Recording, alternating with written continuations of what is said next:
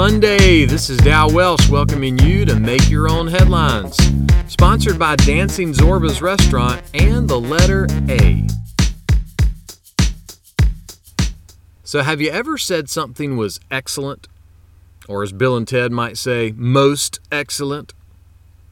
John Sass was recently awarded the Most Excellent Order of the British Empire.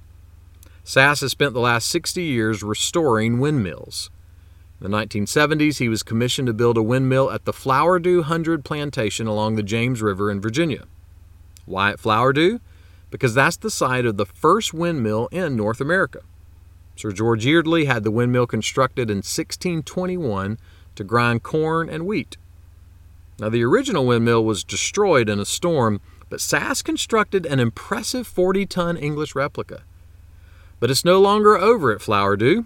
About a decade ago, it was moved to the grounds of the American Windmill Museum in Lubbock, Texas.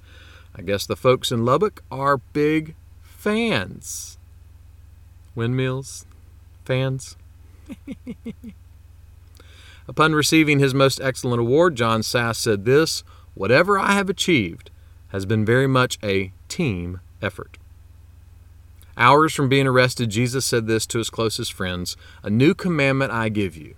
Love one another, just as I have loved you."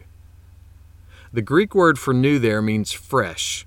It's as if Jesus was saying, look, in a few hours, things are going to get tough. And you're going to be tempted to get afraid or angry.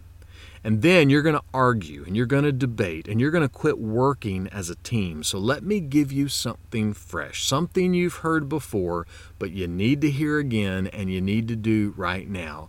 Love one another. Work together.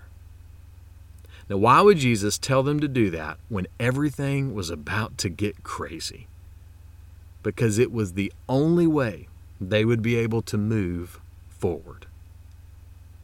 It was, and still is, the most excellent way. Make that one of your headlines today. Make Your Own Headlines can be found on Spotify, iTunes, and Amazon Podcasts.